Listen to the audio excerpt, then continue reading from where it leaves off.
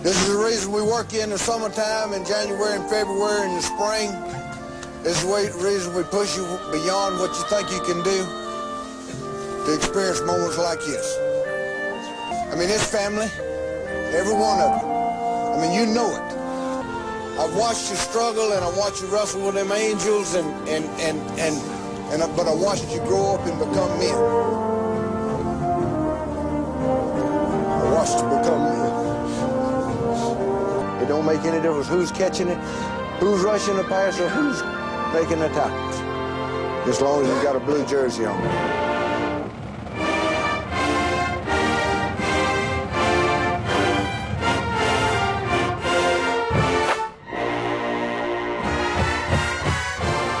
Welcome to the Warblogle.com podcast. It's been a while. I've kind of been reveling in all of Auburn's wins and haven't had a chance to get some podcasts recorded, but we're back on the biggest week of the year, Iron Bowl week, as you all know. Actually recording this on Thanksgiving morning. So it's a special week. We've got a big game coming up, and figured if we've got a big game, we need to have a big guest on the podcast. So I think I've got one of the biggest you could possibly have. We have none other than legendary Coach Pat Dye. How you doing, Coach? I'm good. Happy Thanksgiving, and happy Thanksgiving to everybody across the Warblogle land. All right, thank you. Well, let's just get right into it. I'm 31 years old, so I grew up in the late 80s, early 90s, and when I think of the Iron Bowl, I think of those Iron Bowls. I think of you in '89, and I think of all those games. Every Iron Bowl week I go back and watch those old games or watch those clips. And one thing has always stood out to me and always kind of affected me through life, really, and anybody around me can tell you this, is the way you were able to talk to the players and motivate the players in the locker room before, after the game. You were just able to give some of the most memorable speeches of any coach in any sport. So, I mean, I've always wondered, and I probably know the answer to this, did you go into those games with some of those thoughts in your head? I know you didn't know what was going to happen, but was that all just kind of on the fly? And if so, how did you learn that art of being able to motivate so well? Well, one thing that I tried to do is to think about what I would say if we won. Uh-huh. And at the same time, what I would say if we lost. Because you need to think about that a little bit before it happens. Because if you don't, you find yourself saying something that you shouldn't have said, or you're sorry you said, or so those thoughts have to go through your mind, because that I have people all over, everywhere I go talk about those locker room talks and things, and that's the most critical time that you can talk to a football team, and probably the fans, because you're on an emotional adrenaline high, and what you say, they retain forever. And,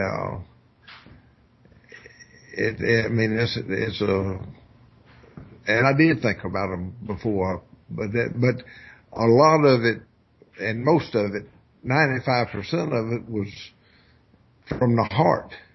I didn't have any prearranged speeches that I was going to make ever.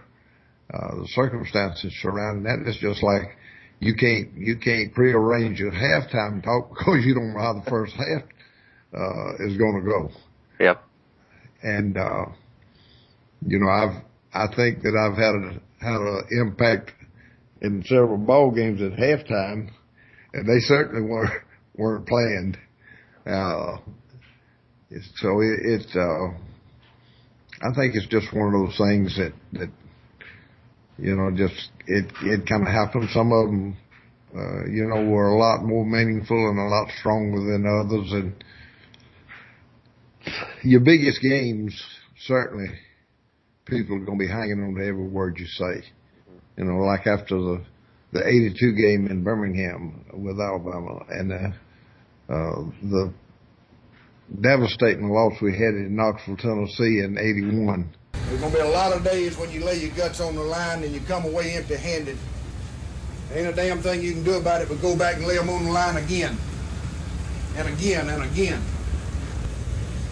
You'll keep fighting like you did today. You'll keep playing like that. We can build a foundation that we can live a long, long time on it all. You know, our football team played as good and as hard as we could play, and just came up a little short. And then the 89 dressing room scene was one where I had struggled all year long, and the team had struggled all year long to try to get better. And I just, you know, I knew we had the potential to have a good football team in 89. And, of course, we lost to Tennessee at Florida State early in the year in games that I thought we were talent-wise, and, you know, we were good enough to win, and we didn't win them. And, so that means something is missing. And, we just kept searching, kept working, and, you wouldn't remember it probably, but we were struggling running the football in 89. And I struggled with the coaches, you know, trying to convince them that we had to have a running game and the players. And I couldn't get it done. I couldn't get it across. My message wasn't strong enough. So we played Mississippi State, and I walked in the offensive staff meeting, and I said, look, I'll tell you when you can throw the ball Saturday. I said, we're not going to throw the football until I say so. So we played the whole first half, don't throw a ball, don't throw a pass. I said, you can run the draw on 3rd and long. I said, but you can't throw it. I said, if it's 3rd and long, we'll run the draw or run whatever you want to run and punt and play defense. So at the half, it was 0-0. And the fans' booed was coming off the field, and I kind of chuckled going under the stands there. I said, I don't blame you, I booed too. So we go into halftime, come back out and throw it 6-7 times in the second half and end up winning 14-0. But we play Florida next week and win, play Georgia and win, play Alabama and win. And simply because we got the message across that we were going to run the football. And I think Stacey Danley was the leading ground gainer in all 3 of those games. And he certainly wasn't the most talented back, but we made a commitment to run the football, and we could throw it. Reggie Slack and Alexander Wright, and I mean we could throw the football, but we had to run it well enough to make the plays, run the football, and to have a balanced offense. Yeah. And that kind of ties into this year's team a little bit, I guess. You know, Auburn's got the #1 rushing attack in the nation right now. But, you know, everybody's kind of still, even after the Georgia game, still kind of looking at Nick Marshall and wondering how his arm really is and all that. And that's going to come when you only throw it, you know, 13 times in 2 games, I guess. What are your thoughts on him being able to throw the ball? And, you know, if Auburn relying on the run so much is even really a bad thing?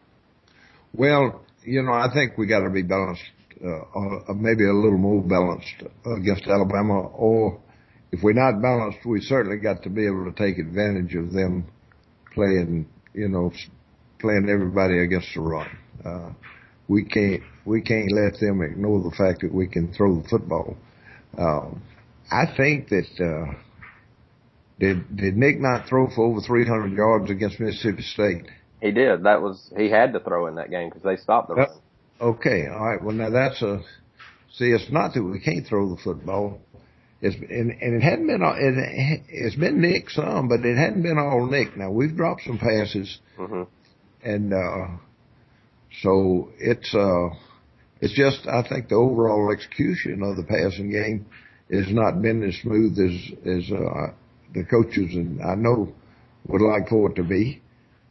And, but the passing game, you think back on the 3 drives that we had to make to win the game against Mississippi State, Texas A&M, and Georgia, the big plays on those drives were all in the passing game. Right. And, so, we just have to wait till Saturday. And, Coach Saban in Alabama, they'll have a good plan as to, how they want to approach this game from a defensive standpoint. And I don't think they'll vary a lot from what they've been doing for, since he's been there. They're going to try to force you to throw the football. And his thinking is that if he can stop the run, then there's not enough good quarterbacks in college football that can really line up and beat you throwing a football. And when Alabama's lost, it's been because the quarterback having a great day throwing the football. The only exception to that would be 2 years ago, I guess, when Jefferson beat them 9-6 in Tuscaloosa. Yeah. And but outside of that, you look back over his history. Stafford put 30-something up on them in the second half of the game. Alabama won the game, and then they lost a bowl game that year to, I think Anderson or whoever was the quarterback from Utah. Mm-hmm. Tebow beat them throwing the football one year. Cam beat them throwing the football, with making big plays. And Garcia had a career day against them when they played in South Carolina, and they got beat over there. So, that's just what it takes to beat them. And Alabama doesn't have any weaknesses on defense. They may not be great at every position, but they're good at every position, and they're great at some of them. So we'll have to execute as well as we have all year long, and I think we either got to be balanced or we got to get some big plays at the passing game.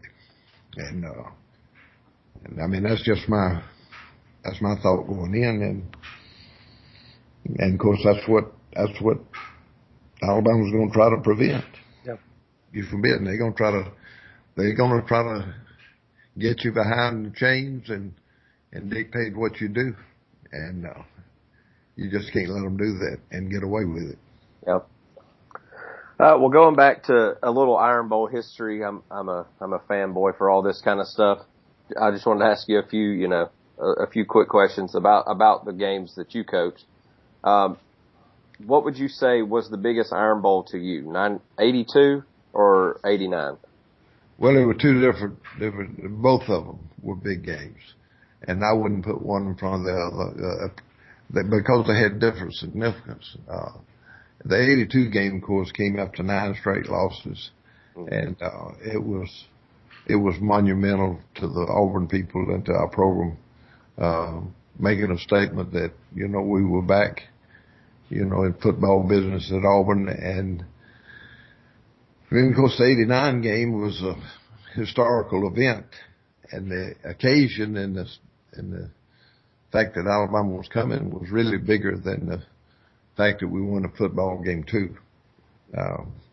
Alabama just coming to Auburn, that was the last brick, because, Tennessee wouldn't come to Auburn for a long time. Georgia Tech wouldn't come. Georgia came early on, and I think Florida did too.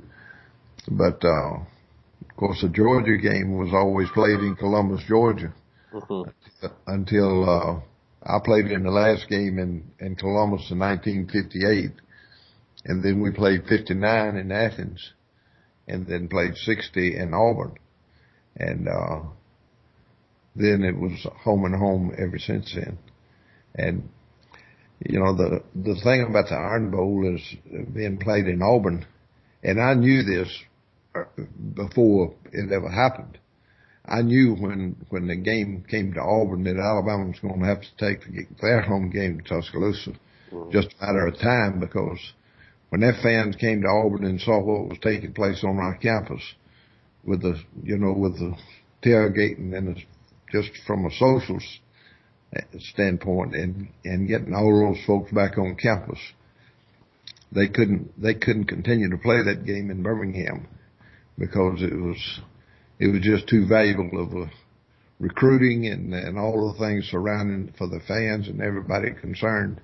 You know, the game was fine for the folks that lived in Birmingham play there, but folks that lived outside of Birmingham would much rather go to Tuscaloosa to watch a ball game than they had Birmingham. And of course, our folks always wanted to come to Auburn. You know, they enjoy coming to Auburn rather than playing a football game and not a football game just gives them an excuse. Yeah. What did Coach Bryant say to you after you won the game in '82? Well, he said, congratulations. He said, I'm proud for you. He said, he said something to the effect that I'm not glad for you, but I'm proud for you or something like that. But, you know, he was always a class act when he lost. And, you know, his philosophy, and I think it's a good one, was that when you get beat, the only thing you got left to salvage is having class and dignity in a loss. And that's the way, you know, that's the way he presented himself after the ball game up there. And, you know, it was going to happen. And, you know, that was one of those games where I was confident going to the ball game we were going to win.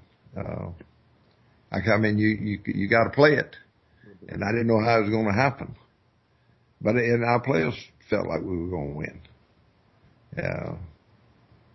You know, so that, and it happened. Then I felt the same way about the '89 game.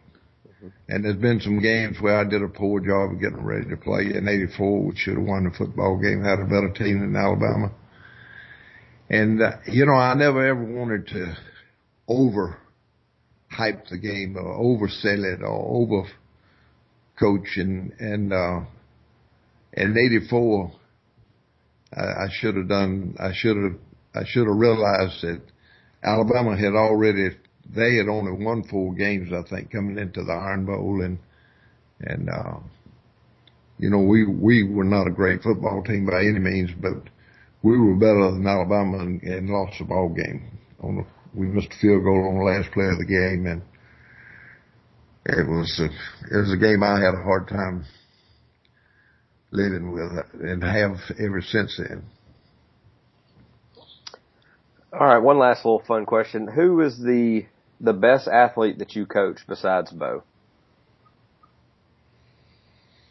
Well, you know, probably Frank Thomas. Oh, really? Yeah. He didn't play the freshman half of 2 or 3 games, or I'm not even sure how much he played as a sophomore. But he was, you know, he was 6'4", 250, run 4.6, 4.5, and great hand-eye coordination. And, you know, I'd say Frank. You know, he wasn't, the fastest probably was Alexander Wright, besides Bo. And, I mean, there's been some great ones that come through now. Roy Tillman was a great one. Talent. But, you know, Fullwood was a great running back. You know, I would classify him as a great athlete, but he had tremendous speed, and he was a great running back. And, you know, you go to somebody like Tracy Rocker, was a great defensive lineman. You know, I mean, it was some, you know, we had some talented people. Yeah, definitely. I was thinking about your career when you started at Auburn and how Gus is doing, and I noticed there was a slight similarity in the situations you were both presented with.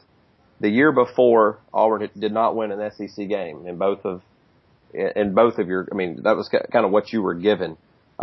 You're also in the Iron Bowl kind of playing against a legendary coach, that may be near the end of his career. Obviously, Bear was near the end of his career. Saban, you know, we never know. I kind of have this feeling he's going to retire pretty soon. Do you see any similarities in how Gus has kind of brought brought the program back pretty quickly, the same as you did? Well, I don't think that I've ever seen a better coaching job and in my life than what I've witnessed at Auburn this year. I mean, what they have done now, don't get me wrong, we've got some good football players and key football players that were at Auburn. In other words, all of the offensive linemen. Yep. And Sammy Coates and Ricardo Lewis and Mason and Poish. All of those guys were here. The only addition is that they made, which is the key and made the whole thing work, was Nick Marshall. Yep. And he's been the catalyst in winning those 3 close ball games. Now on defense, the 3 freshman defensive linemen have had a major impact on their defense, in my opinion. I think that them coming in here with the kind of talent that they had, I think and having the ability to roll those front people on defense has really, really paid dividends, in my opinion, late in the games, because our defensive front wasn't tired and could make plays, rush pass, and do things that you got to do at the end of a game to close on defense. We won the Washington State game on defense. Holding them, to 4 downs. Did the same thing against Ole Miss. Did the same thing against Texas A&M. We gave up a lot of points and gave up, some plays on defense, but when we had to win the game, at the end of the game, we had enough energy to do it. And those young players, the freshmen on defense, gave us a depth up front that we needed. And to me, that's been a big. And he's Rodney and Coach Ellis Johnson have played them and rotated them, throughout the course of the game. You can't wait till the end of the game and play them, because when you get to the end of the game, you're going to put the best people you got out there. So right. You got to start your rotation early and just take circumstances. I mean, they may not be as good as the ones that start, but a fresh player that's not quite as good is a lot better than one that is good that's tired. Yeah. Well, I hear you have a book coming out pretty soon. Well, we do. It's after the arena. The first one I wrote was in the arena. Right. And this one is after the arena. But I will say that we go back while I was still in the arena and bring up some stories and some things that I wanted to say and then, of course, there's been a lot of things that have happened since I retired in '92 that I wanted to say, and I think the people that have proofread it and so forth, they think it's a good book. I told a lot of stories in it, and some of them I probably shouldn't have told, but I did anyway. And so it was fun doing, and I got Bo wrote the forward for it, which was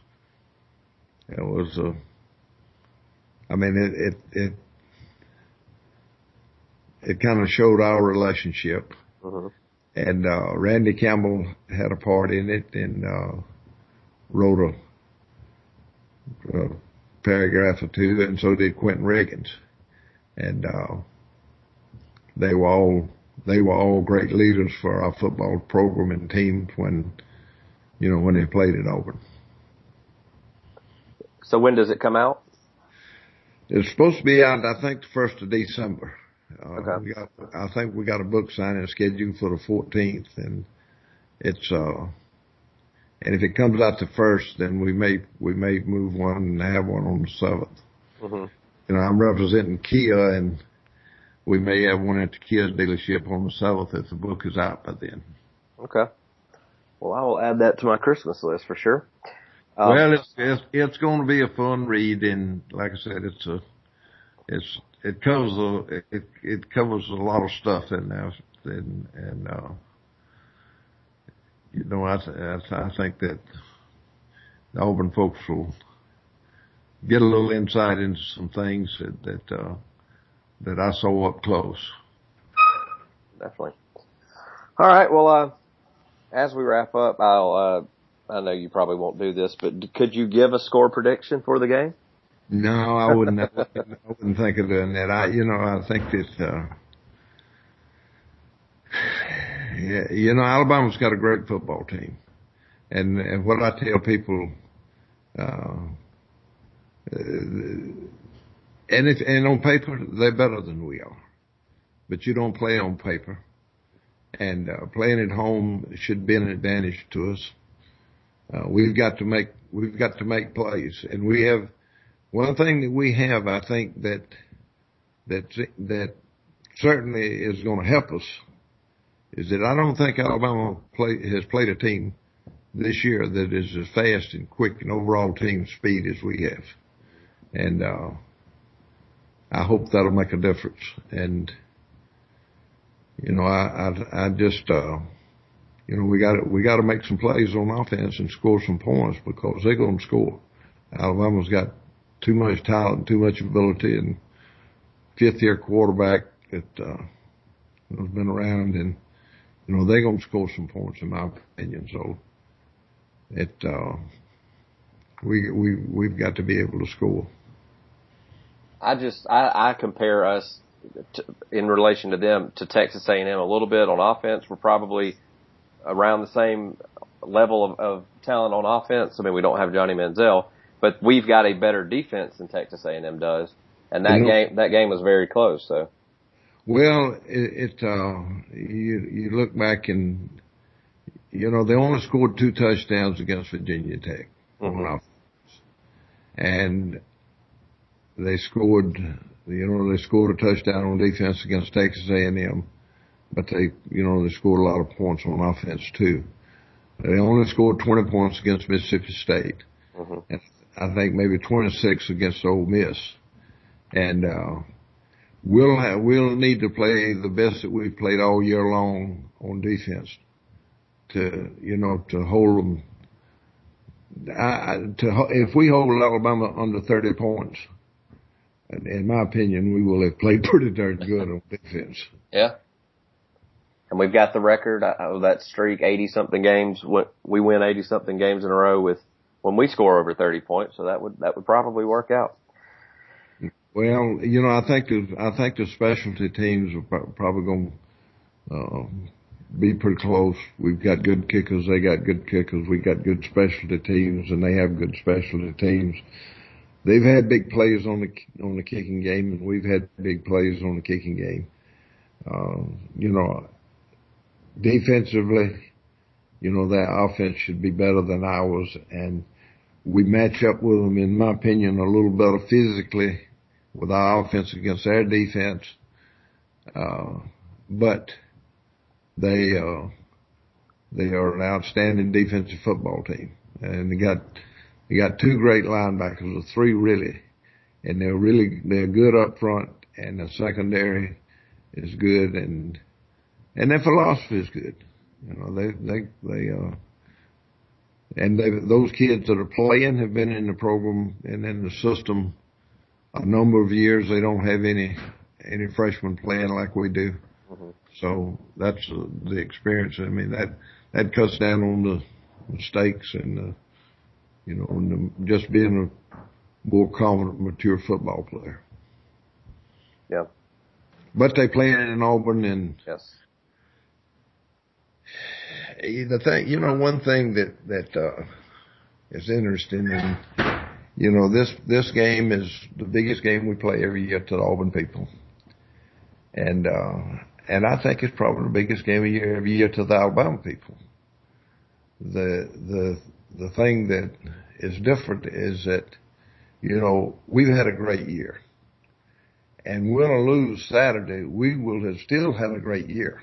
Yes. If Alabama doesn't win this Saturday, it's going to ruin their season. And that's the difference in the mindset of the Auburn people and the Alabama people. And I don't know if that's good or bad, but that's the way it is. Yeah.